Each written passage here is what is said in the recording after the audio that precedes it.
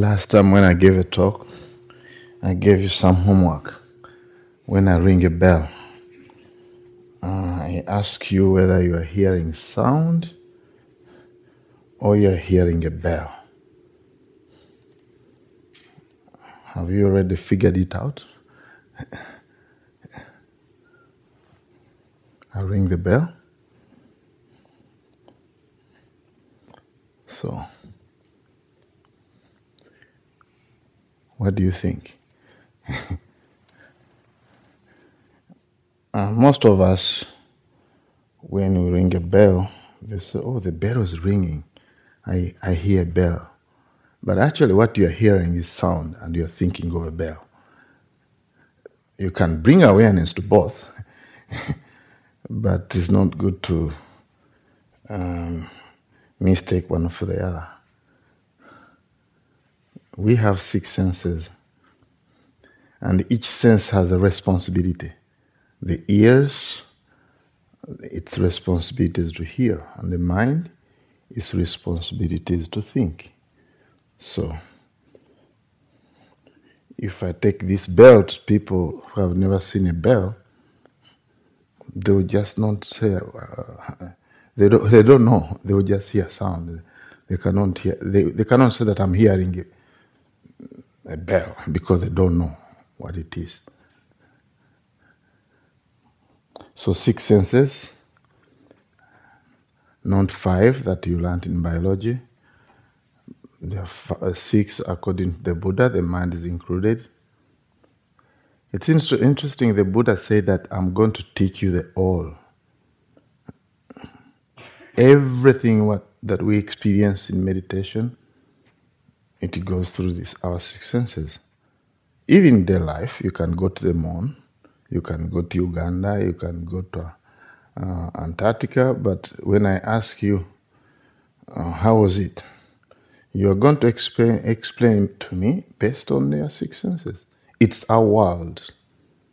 It's our world. The eye, visible objects. Then you have a nose and odors. Then tongue and flavors. Body, tangible objects. Ears and sound. Mind and mind objects. All our experience can be tracked there. I like the analogy of a train station. It's just like the mind. So all trains go and always come back to the central station and then continue on and come back. So the mind is like a processor. It processes the rest of the things apart from its main function of thinking. So I'd like to give you a guided meditation on these 6 senses. Sometimes we call them sense spheres, which includes internal organs and its corresponding external bases.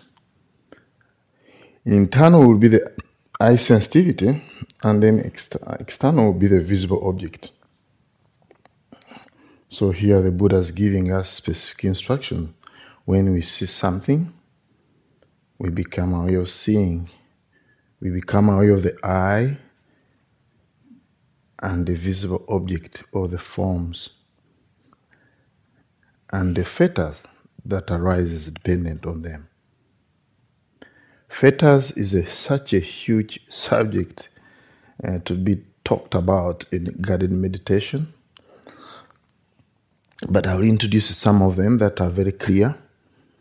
Fetters is like mental defilements that are deep-rooted more than hindrances. Yes, just like we don't see them, just like a tree. We don't see the roots, but they are there.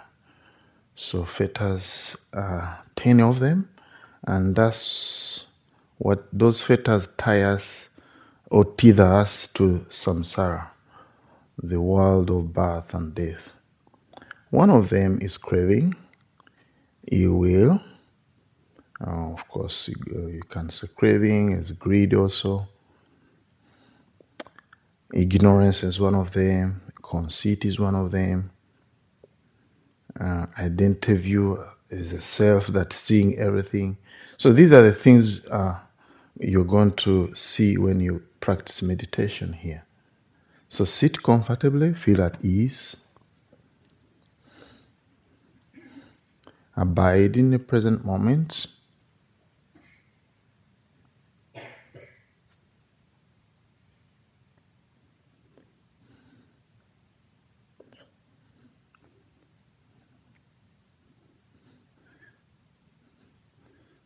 See if you can bring your awareness to your primary object, whether it's breathing in and out, rising and fall of abdomen.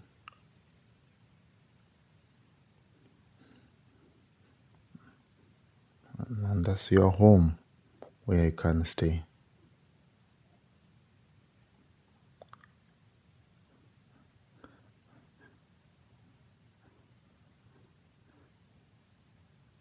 You can now bring your awareness to the body sitting here, the body, the whole body.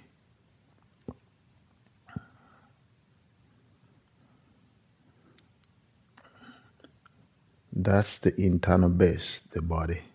But the external base is where the body is sitting, on a chair, on a cushion.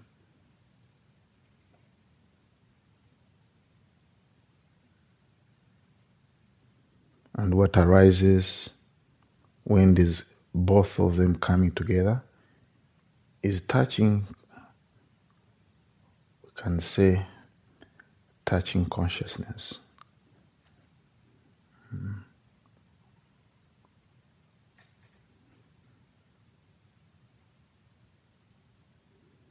We can say body consciousness, awareness of the body sitting here. So you can be aware of sitting,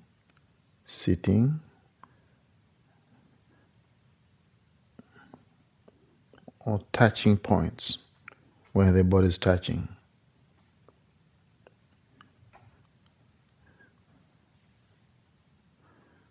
So this mindfulness is very important, because if we don't become mindful of those areas, then it's easy to get some kind of mental defilements.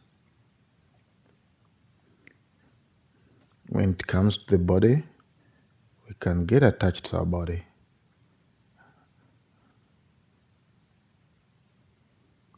And there's also another theta can arise, identity, self-identity view, that it is a self sitting here, receiving all this information.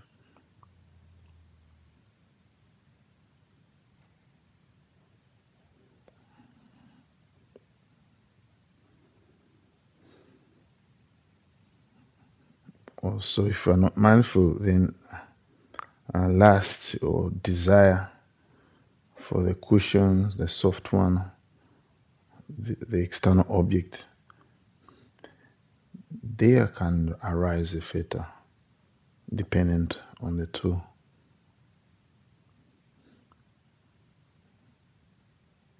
The body, internal, and then the cushion, external.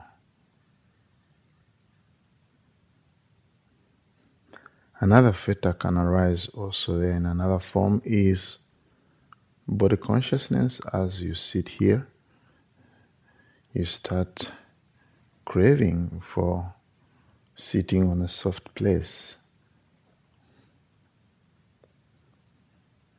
So the objects themselves, they don't have these thetas, and the organ itself, it doesn't have a theta, but dependent on both.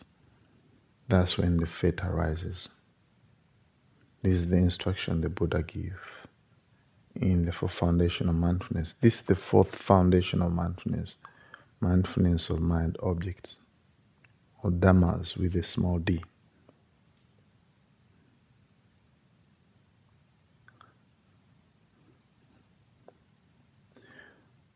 The Buddha gave instruction to Bahia. He said that in a seeing, there's only the seen. In hearing, there's only the heard. In the sensing, there's only the sensed, which really covers tasting, touching, etc. And the cognizing, there's only the cognized. These instructions are very precise, but it draws our attention to what happens when you are seeing. When you are mindful, can you just become aware of seeing without adding on? Last time I talked about multiplying on and on. I mean by and by. So you multiply by your thoughts. After seeing something, you start off multiplying. I like it, I don't like it, or I don't know. Those are multiplying something. Multiplying by something. By your prejudices, your biases.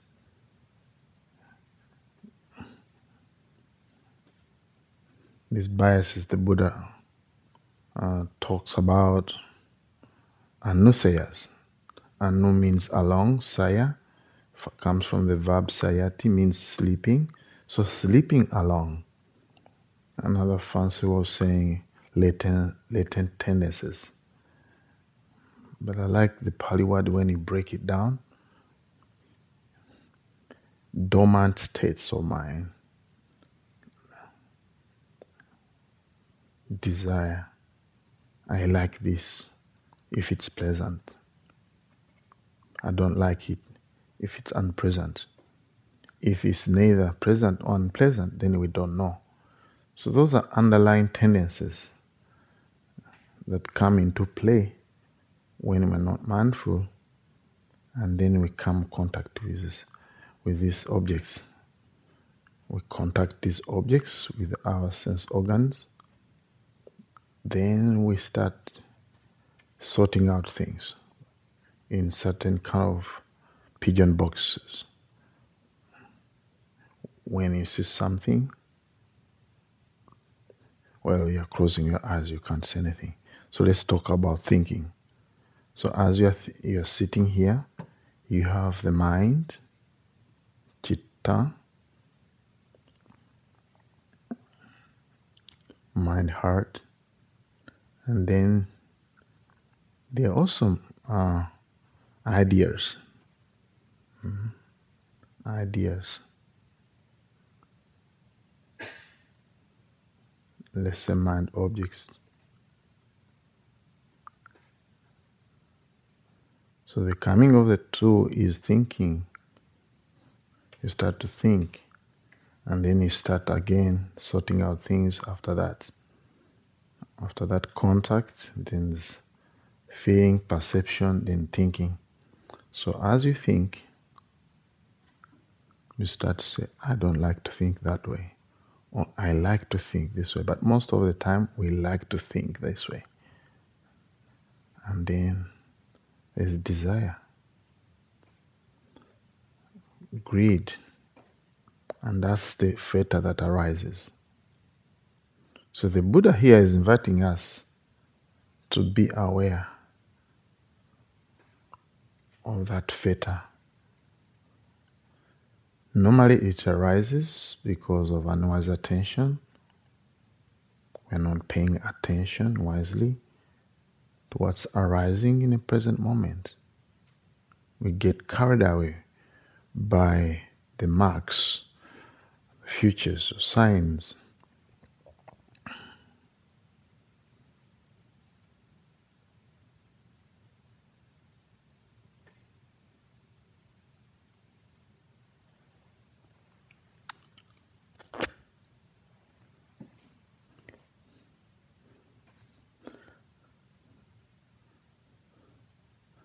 Sometimes also we don't have enough mindfulness. Then we keep on going in other directions, whereby we think that I'm the one who's thinking.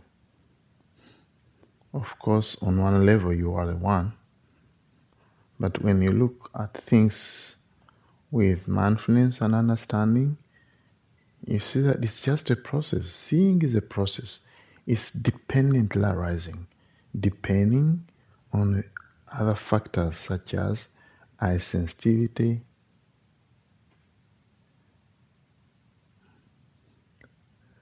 For thinking can also depends on the mind and mind objects and the rising of the two.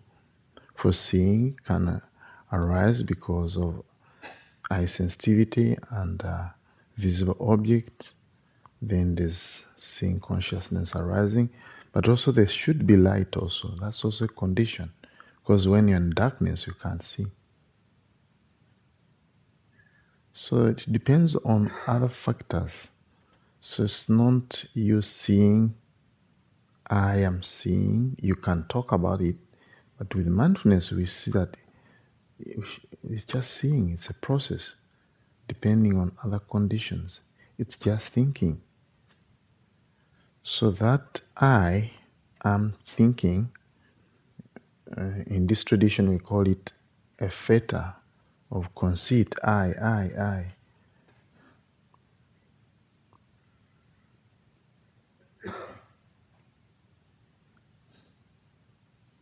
So we get to know that this I is coming into the equation, that is arising. Sometime myself, you think about myself, my eyes, these eyes are mine. All these are possible fetas to arise. Mine is a theta which is craving. Buddha cautioned us that these 5 aggregates which we'll talk about is not yours. If it's yours, you could be able to control them. Eyes are not yours. Mind is not yours. If it's yours, you would be able to exercise control, but it's just a process. We can't control processes because they come due to cause and conditions.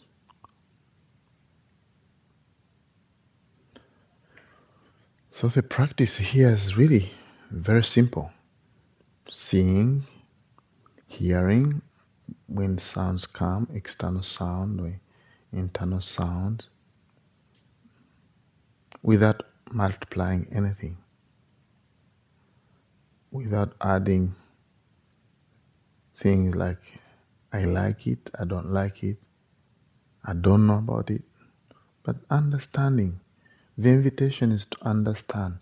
So in other words, you pay mindfulness effort to understand. My teacher used to give that complex word, but it really tells exactly what we should do. You pay mindful effort to understand what's going on. Seeing, hearing, tasting, touching, thinking, smelling.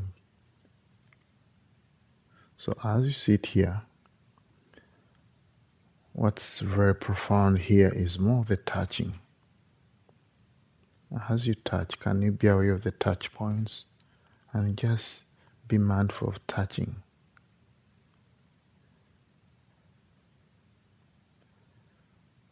Then what's happening to these touching sensations? Is there some warmth, coolness, or simply touching?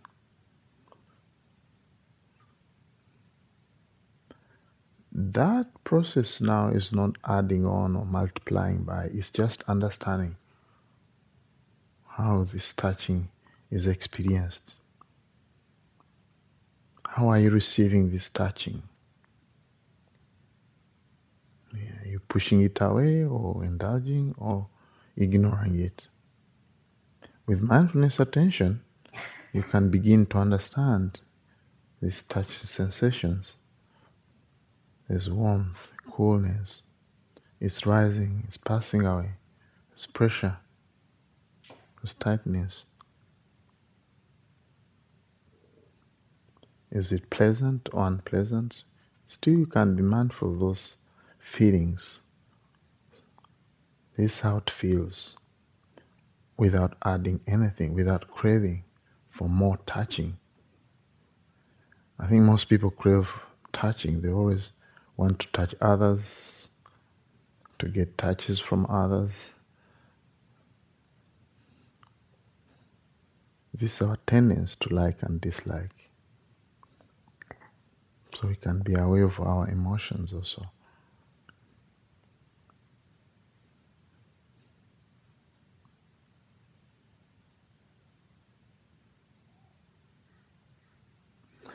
The second level of instruction the Buddha is giving us is a bit involved. The Buddha is here inviting us to be aware how the fate arises. Let's say ill will or greed, how it arises. When it has not arisen, how does it arise? From the instruction I gave last time about 5 hindrances, also we can know how a hindrance arises.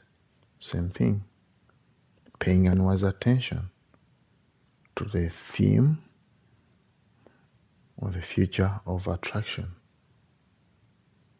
When we pay unwise attention to the mark of attraction, then fate arises. The greed, craving for more.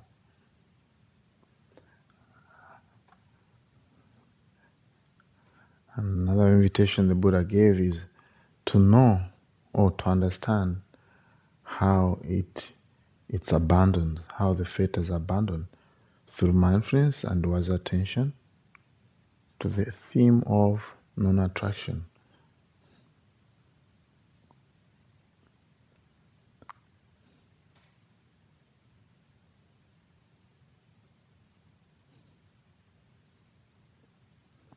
And the last invitation the Buddha gives here in awareness of 6 senses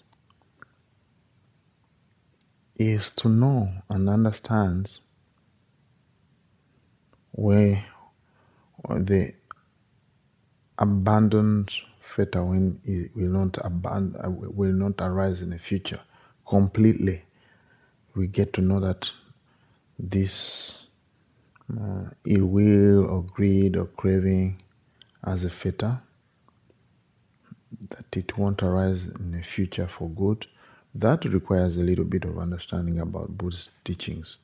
When the Buddha talks about various stages of enlightenment, like for instance, ill will and greed can be abandoned completely, and also when you attain the 3rd level of enlightenment.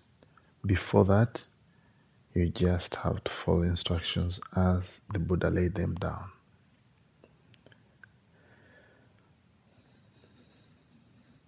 So again, keep it simple and real. Just be aware. Be mindful at 6 senses: seeing, hearing, touching, and so on. And if there is any mental defilement, which we call theta, like a sense of I, sense of mind, a will, aversion towards something, then you can always know how it's arising.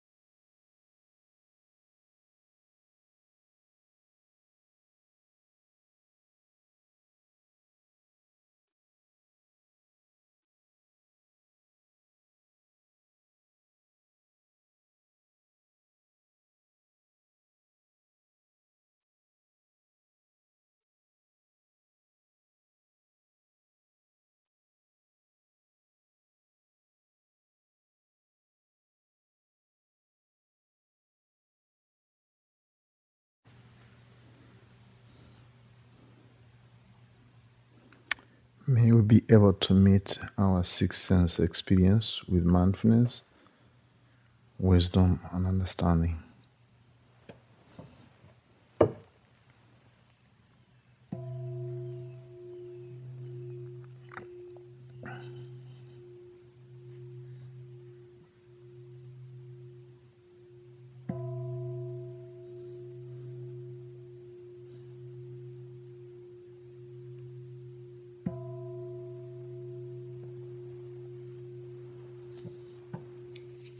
Thank you very much for your practice.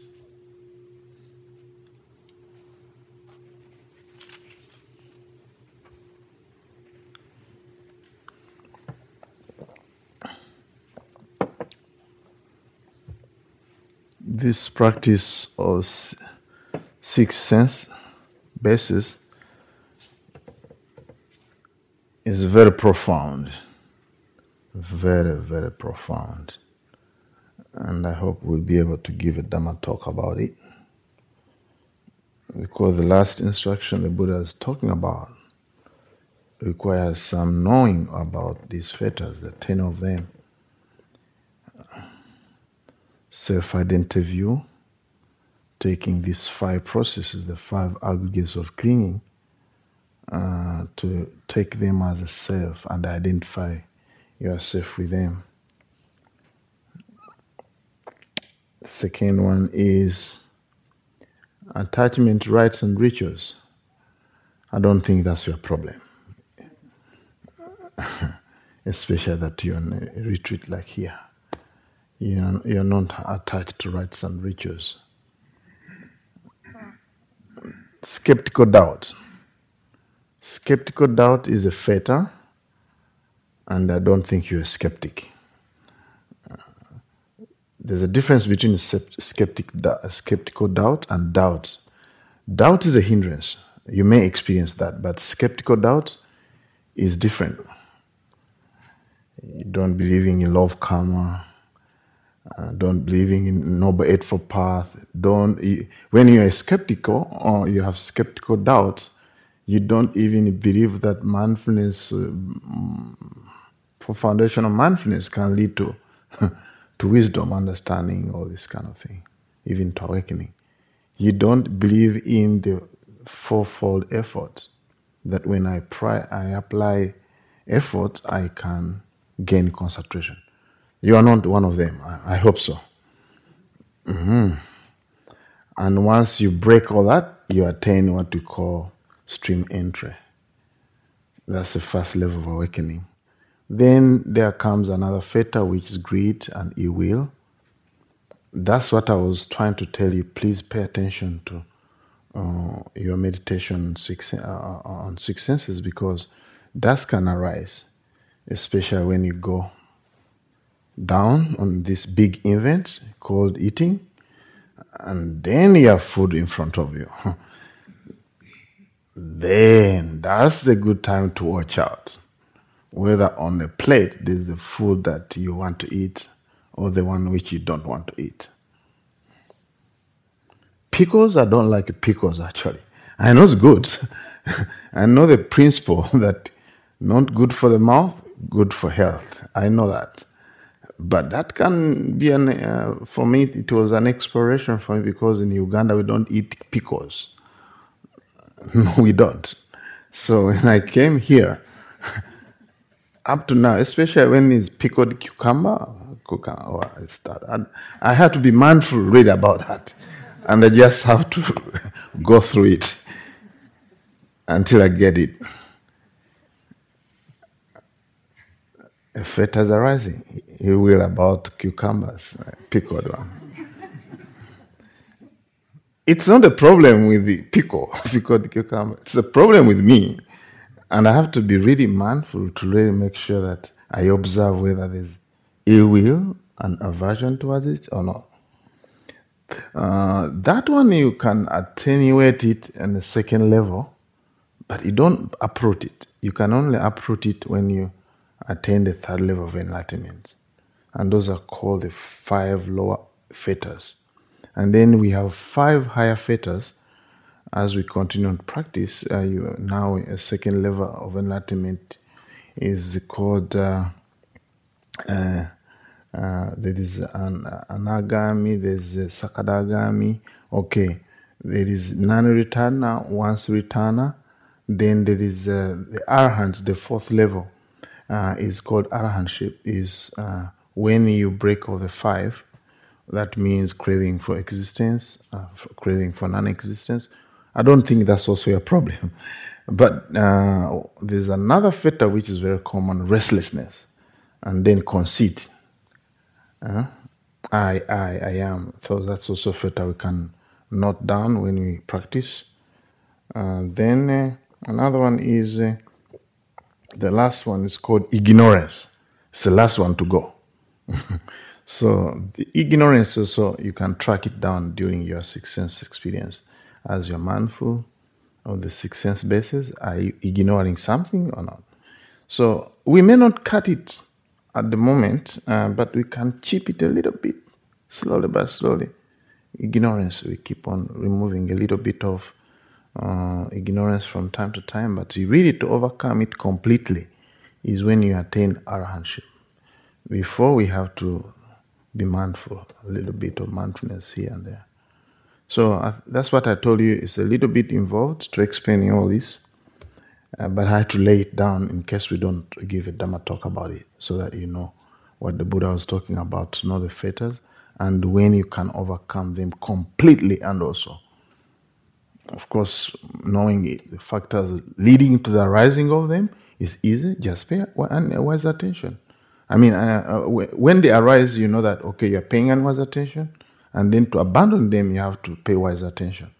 So that is for now. So please, if you have any question, please ask.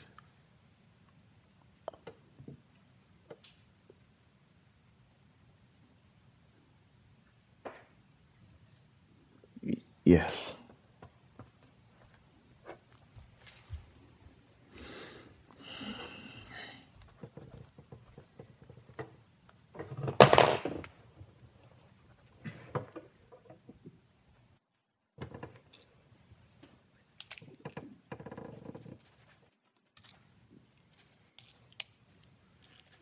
Yeah, please. When we're sitting and paying attention to the six senses and the fetters are arising, what are we paying attention to that facilitates the stilling of those things? What? Let me get clear. What are we paying attention to? What's stealing those kind of things like fetters and all these processes? Is that your question? Yeah. Is there sort of like an object to pay attention to that all of that kind of arises around? Yes. The first instruction is to be mindful when you see something, then you become aware of seeing. By that kind of awareness, you activate certain mind states. One of them is mindfulness, continuity of mindfulness.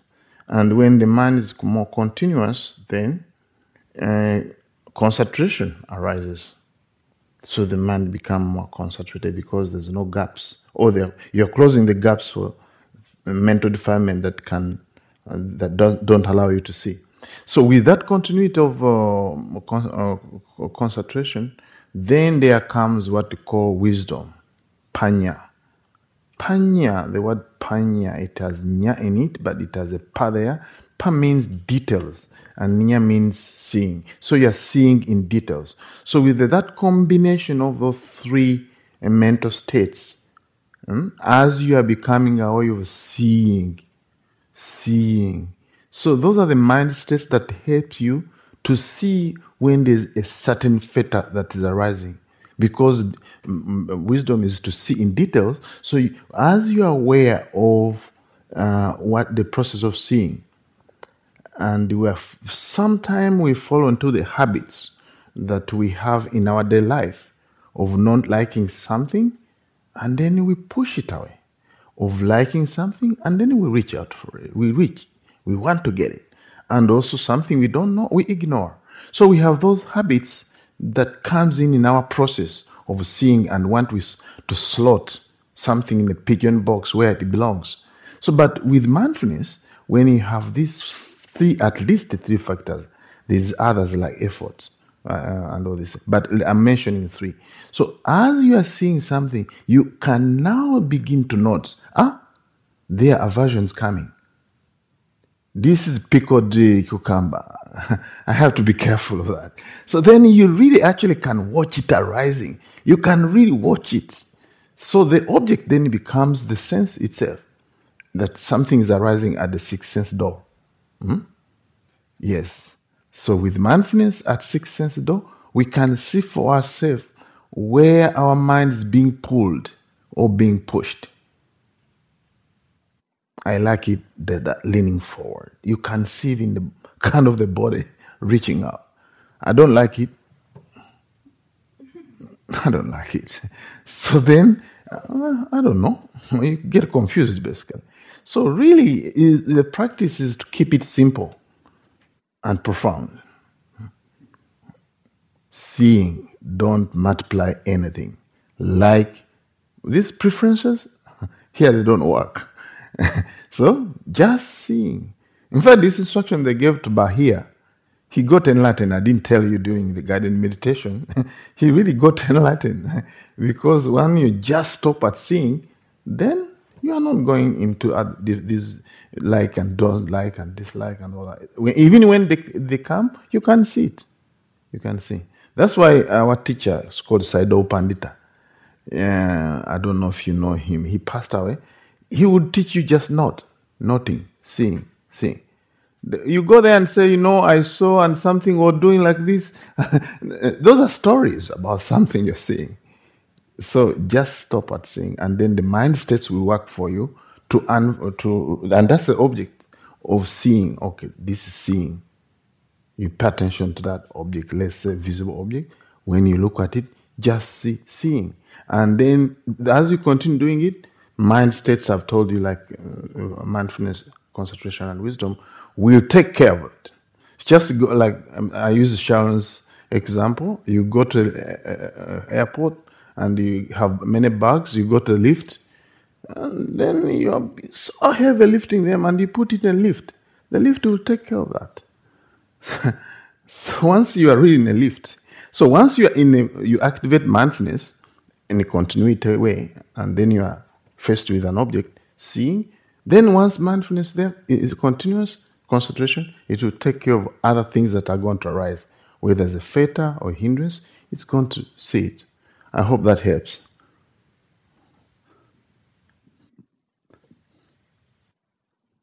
One more question. I have 1 minute. I hope you don't ask about fetas in 1 minute. It's a lot to explain. Okay, please.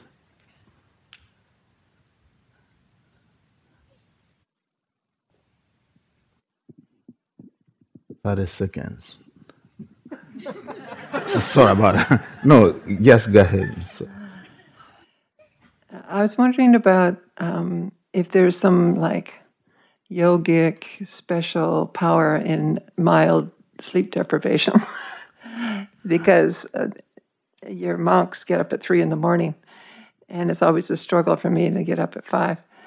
And sitting is restful, but we're trying to be fighting sloth and torpor, but if you're getting up at 3, you're going to have sloth and torpor. Oh, actually, when you meditate and wake up at 3 and meditate, actually, the more you meditate, the less sleep you need. And also to reach a stage where all the 5 faculties are working, are in balance, especially effort and concentration is in balance, then you don't get a lot of sloth and torpor. It's possible, but it takes time to adjust. But when you adjust, then the faculties are balancing. The faculty, somebody maybe will talk about it. These 5 faculties is energy and concentration will balance, and then you can sit without the sleepiness and all. But if it comes, then you use the tools that we have. You use the tools. I told you last time you can overcome sleepiness, Slosantopa, when you attain the 4th level of enlightenment. We know if it arises as a monk, you deal with it. We have the tools. Why worry? You just pick a tool and fix it. Work with it. Get some nuggets of wisdom. Don't make sleepiness a problem. Just so when sleepiness arises, just get some nuggets of wisdom through mindfulness, continue to mindfulness, concentration, and wisdom. I hope that helps. Thank you very much. Okay, stopped.